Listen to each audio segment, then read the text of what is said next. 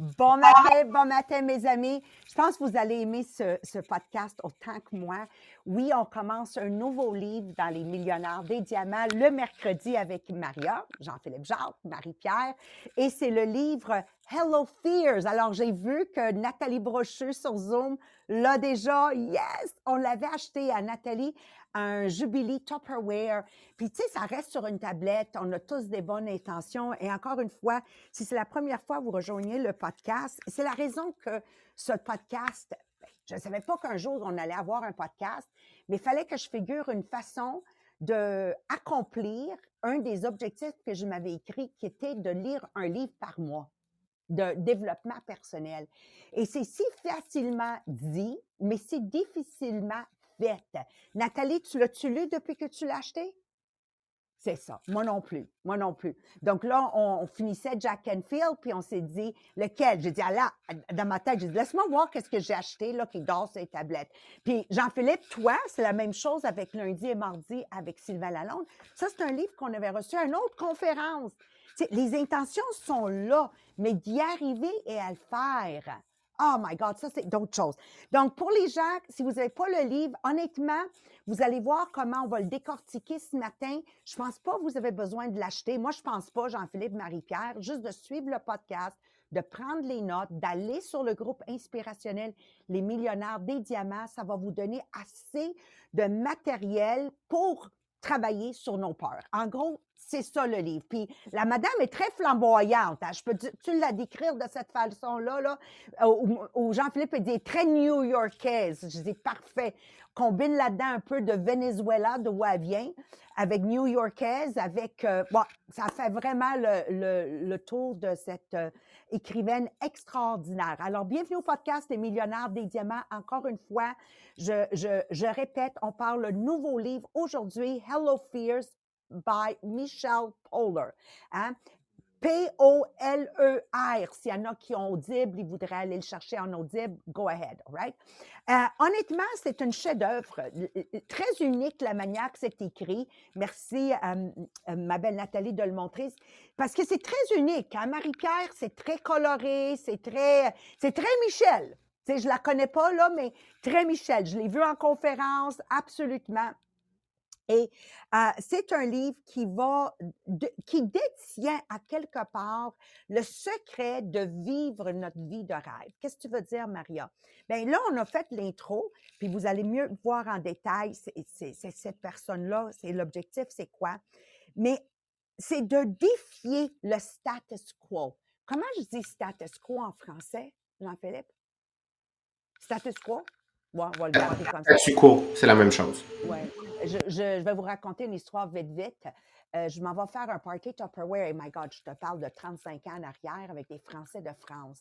Puis j'avais besoin du cornstarch dans une des recettes. Hey, j'ai fait mon possible là, de vraiment trouver le mot cornstarch en français, tu sais, pour pas me le faire renoter. Puis finalement, j'ai dit, cool de maïs. Mais c'est dur, ça, dans ma bouche d'un anglophone italienne, right?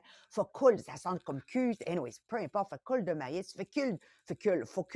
Anyways, je me rends au party Tupperware et je dis, ça prend une cuillère à table diluée avec de l'eau et de la fécule de maïs. Tu sais, 10 sur 10, là. Pardon? Les trois Françaises. Trois Françaises. Ouais. Pardon? Oh, du cornstarch! Bon, alors j'ai comme l'impression de revivre ça, mais avec un mot différent ce matin. Status quo, right? Nous pousser à sortir de notre zone de confort sans le vouloir, c'est connecté à jeudi et vendredi. De nous amener à voir que quand j'ai peur de quelque chose, c'est le début de quelque chose d'extraordinaire qui m'attend. Alors, nous, présentement, on s'est lancé dans le party Facebook, Messenger, whatever. Tu sais, tu peux pas me dire que tu n'as pas ce coup-là, comme pas un coup de poing, mais tu sais, comme juste ici, là. Pas tout à fait entre les deux seins, pas tout à fait dans le ventre, mais comme où le foie, il est, on dirait, là. Il y a comme ça, c'est signe que tu es en train de travailler quelque chose qui va te faire croître vers quelque chose d'autre. C'est ça le sentiment. Puis si tu n'es pas capable de vivre ça régulièrement, ça veut dire régulièrement, on n'est pas en train de grandir. Et j'adore la manière à date qu'elle explique. Donc, le livre va servir, moi, je le visualise un peu comme un compas, un compass, qui va guider notre cœur, qui va guider notre cerveau, qui va nous pousser de sortir de ce qu'on est familière avec et devenir cette personne qu'on est supposé devenir. Puis, tu sais, bien y réfléchir, depuis le podcast en anglais, puis maintenant, tu sais, j'étais quand même la première à marier quelqu'un pas italien dans toute ma famille, là. Tu t'imagines, là, je réfléchissais, tu sais, à tout qu'est-ce que... Un jour, là, si vous n'avez pas lu le livre des migrantes à millionnaires, vous l'avez, Martin avait écrit l'histoire là-dedans. Puis après ça, je dis, pas juste pas italien, hey, en plus musulman, même pas catholique. Tu sais, des fois, tu dis pas italien, mais au moins il est catholique. Like, I think of my life, je pense à la manière que j'ai mené ma vie, là, c'est tellement en dehors du status quo. Donc, c'est sûr que les revenus vont correspondre à ça parce que qu'est-ce que le livre à date, qu'est-ce qu'il nous démontre? C'est que la peur n'est pas une fin, mais bien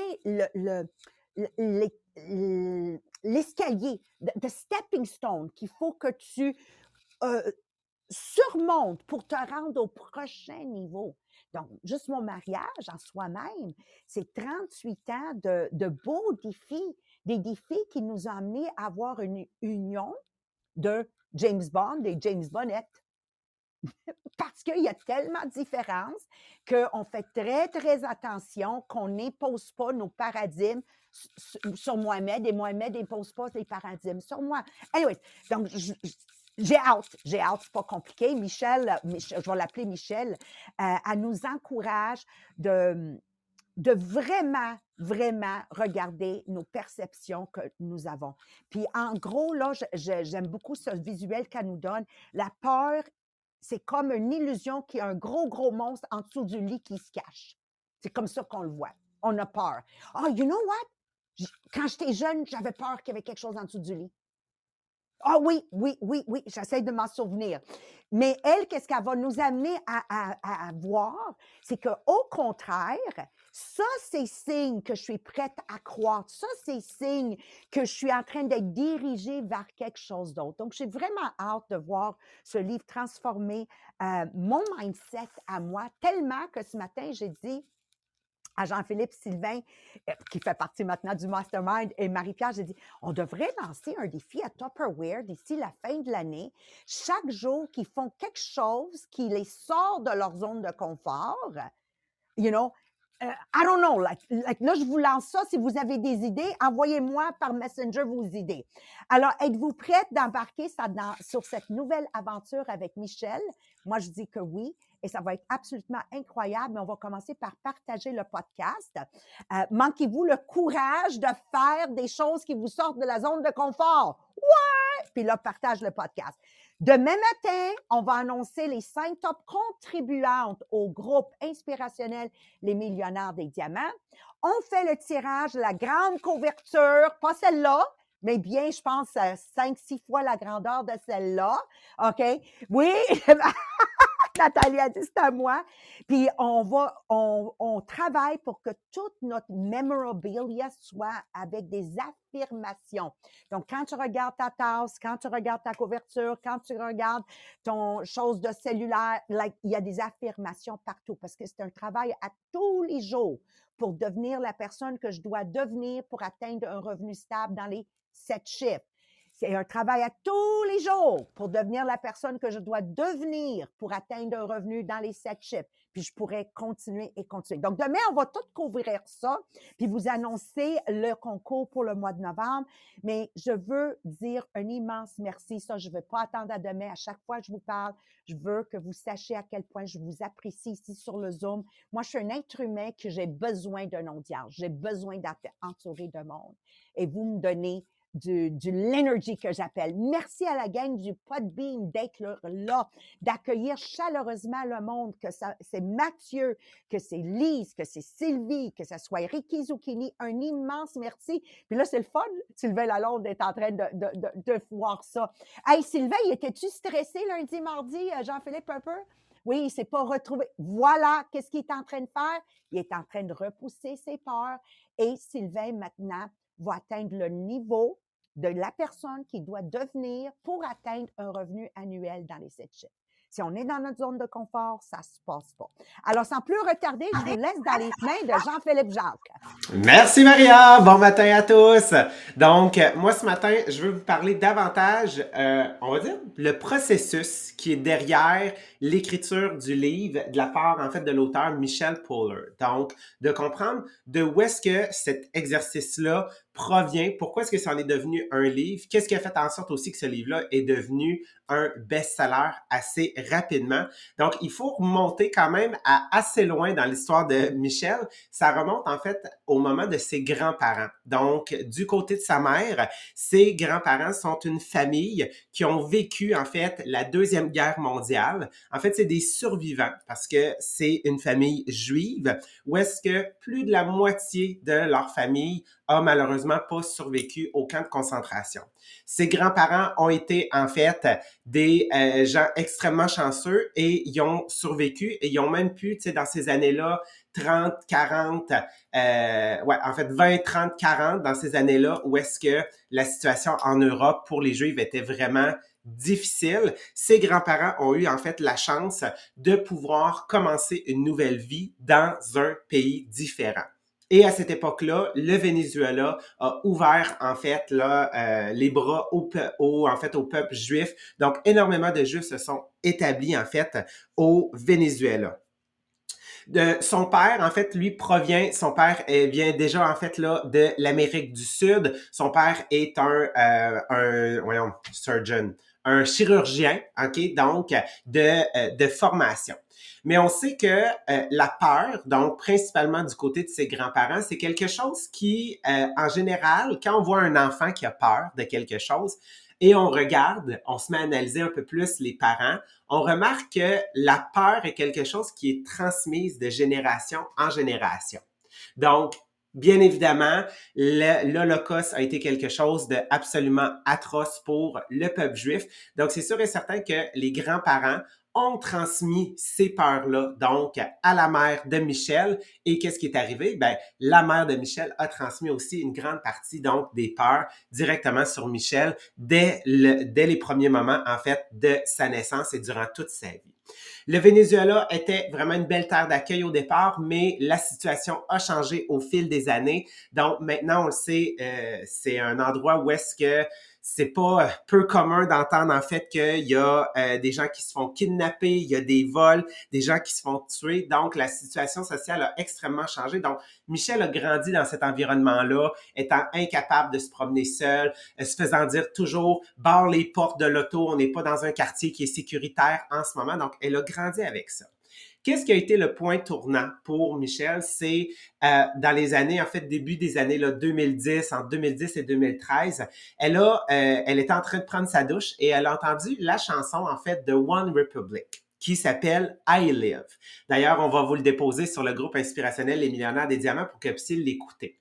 Donc, cette chanson-là a été écrite par le groupe par rapport à un jeune garçon qui a parlé en fait de sa maladie qui est la fibromyalgie. C'était encore peu connu à l'époque et pour lui en fait la condition qu'il avait dans la fibromyalgie était une des branches où est-ce que ça l'affaiblissait énormément, où est-ce qu'il savait pas s'il allait être capable de avoir plusieurs années à vivre devant soi. Et il a décidé d'embrasser ces moments-là et de se dire, je vais au moins vivre ma vie, les années qu'il me reste, à 100%. Et One Republic a écrit la chanson, puis c'est vraiment ça, c'est comme « Vis ta vie, assure-toi de la vivre à 100%, n'aie pas peur », essaie ces choses-là. Donc pour elle, elle s'est mise à pleurer donc dans sa douche en se disant mais je n'ai pas vécu en ce moment. Donc, juste à l'âge de 25 ans, elle se disait, j'ai toujours eu cette peur-là. Donc, c'est de là que c'est apparu.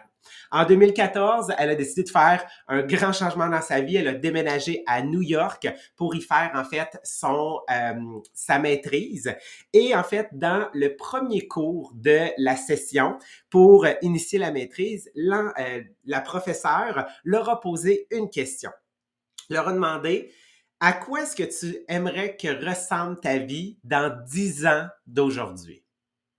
Alors, À cette question-là, elle a été excitée dès le début. Elle s'est dit, mon Dieu, oui, ma vie, je la vois grande. Mais tout d'un coup, la peur est revenue et s'est emparée d'elle. Et là, qu'est-ce qui s'est passé? C'est qu'elle s'est dit, ben là, je veux pas voir trop grand. Je veux pas avoir de déception. Je veux pas que mon moi du futur soit déçu. Donc, finalement, on le sait, c'est comme tu dis, ah, moi, je veux un yacht. Puis finalement, tu te dis, ben, une chaloupe, ça va faire la même job, puis je vais être bien content.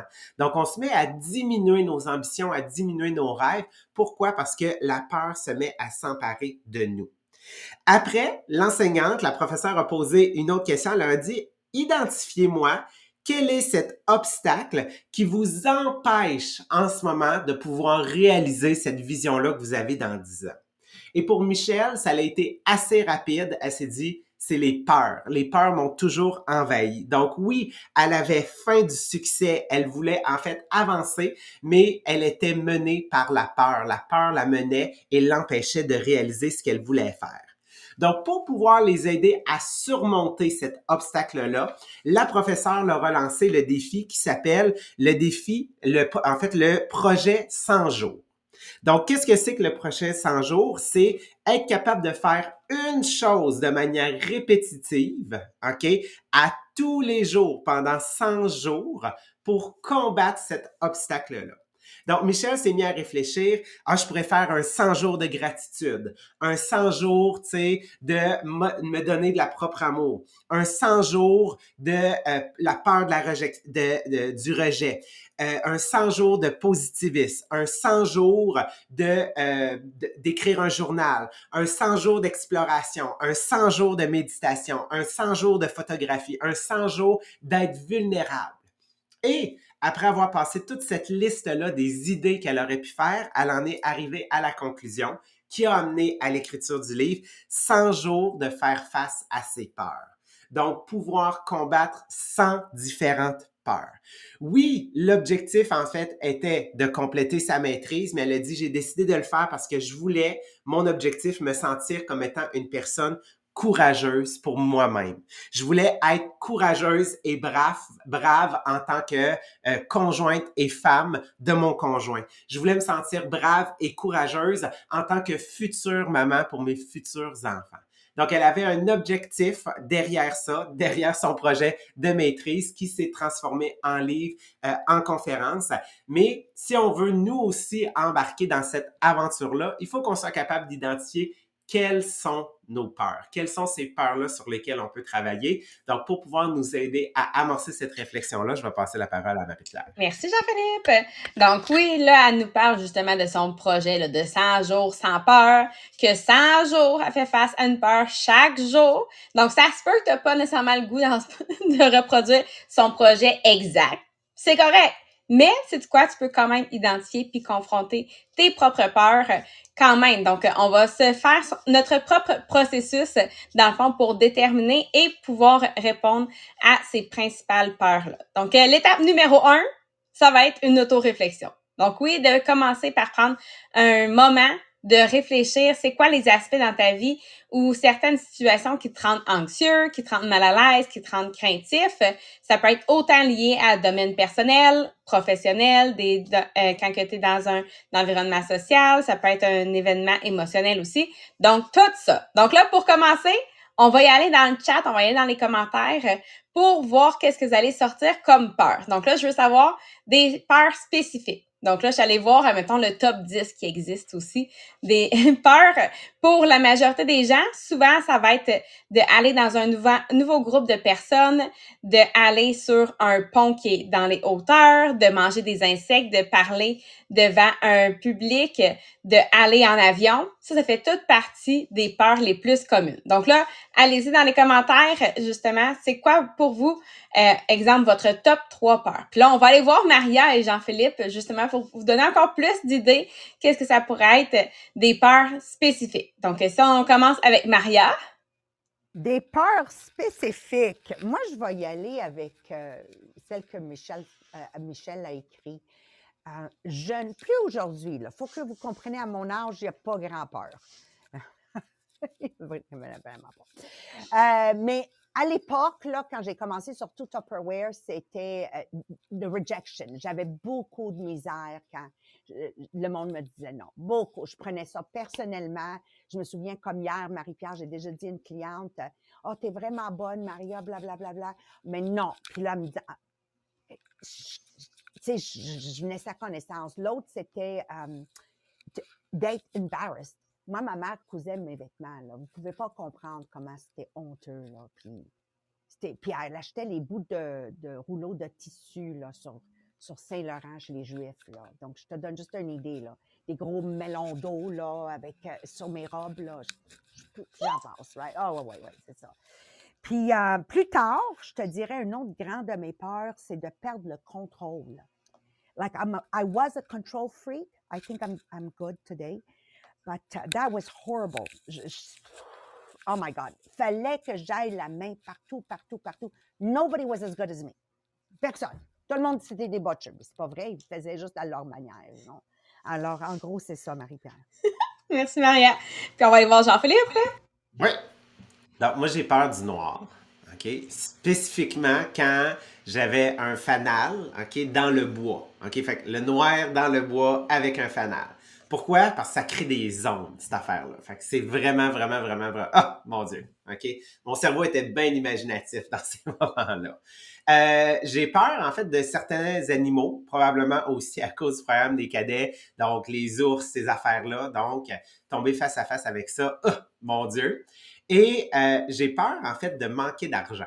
Donc, de pas être capable de, mettons, gagner de l'argent ou d'en avoir comme je voudrais. Pour moi, ça crée une anxiété énorme. Fait que, tu sais, comme là, on a refait faire la fondation. Il y a un gros montant d'argent qui est sorti. Dieu merci qu'on l'avait au complet. Donc, 29 663,55.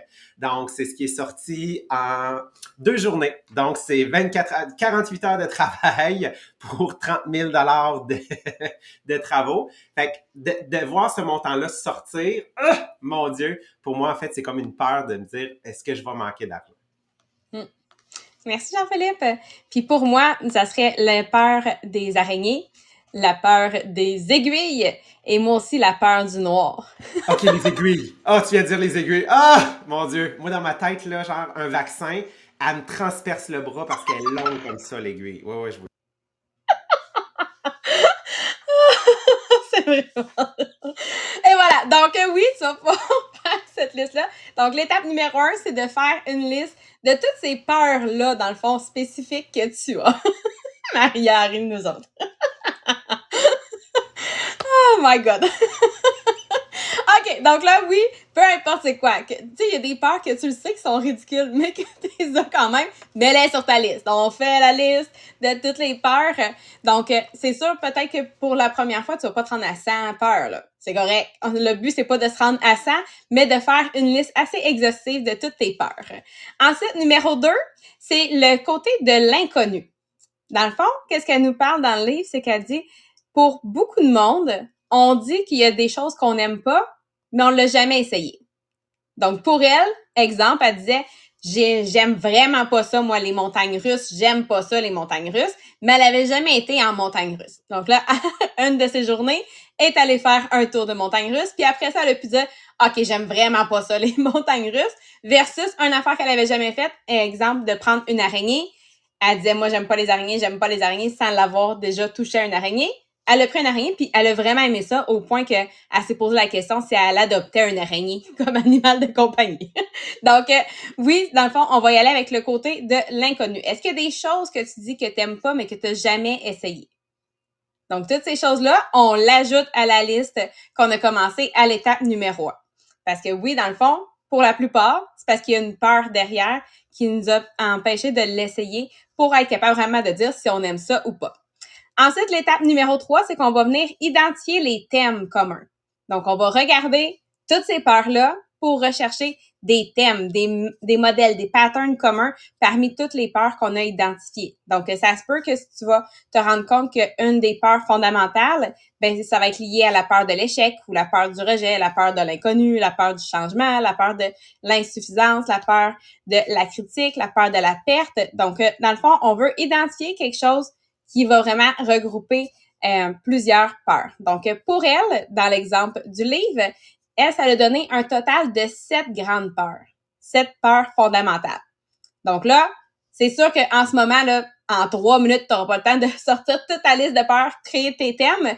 Fait que pour le reste de l'exercice, on va le faire avec elle, dans le fond, ses peurs fondamentales qu'elle nous a données. Parce que un coup que tu vas être capable de découvrir c'est quoi ces thèmes-là, tu vas pouvoir les mettre en ordre de importance pour toi, ce qui va te permettre de savoir par où commencer.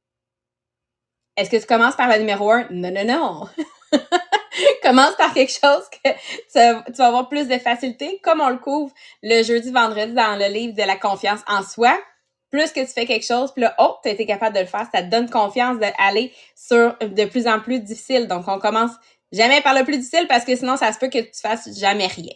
Donc, on commence par celui qui va être le plus facile pour se donner confiance de, après ça, affronter nos autres peurs. Donc là, pour elle, exemple, c'est 7 qui ont ressorti. Est-ce que le chiffre 7, c'est le chiffre magique? Pas du tout. L'objectif, c'est de trouver, toi, tes thèmes par la suite. Elle, ça lui a donné un total de 7. Donc, elle a eu la peur du danger, la peur de la douleur, la peur du rejet, la peur de la solitude, la peur de la perte de contrôle, la peur de l'embarras, puis la peur du dégoût. Donc, là, ça va être de voir, exemple, si c'était les tiennes. Dans quel ordre tu les mettrais?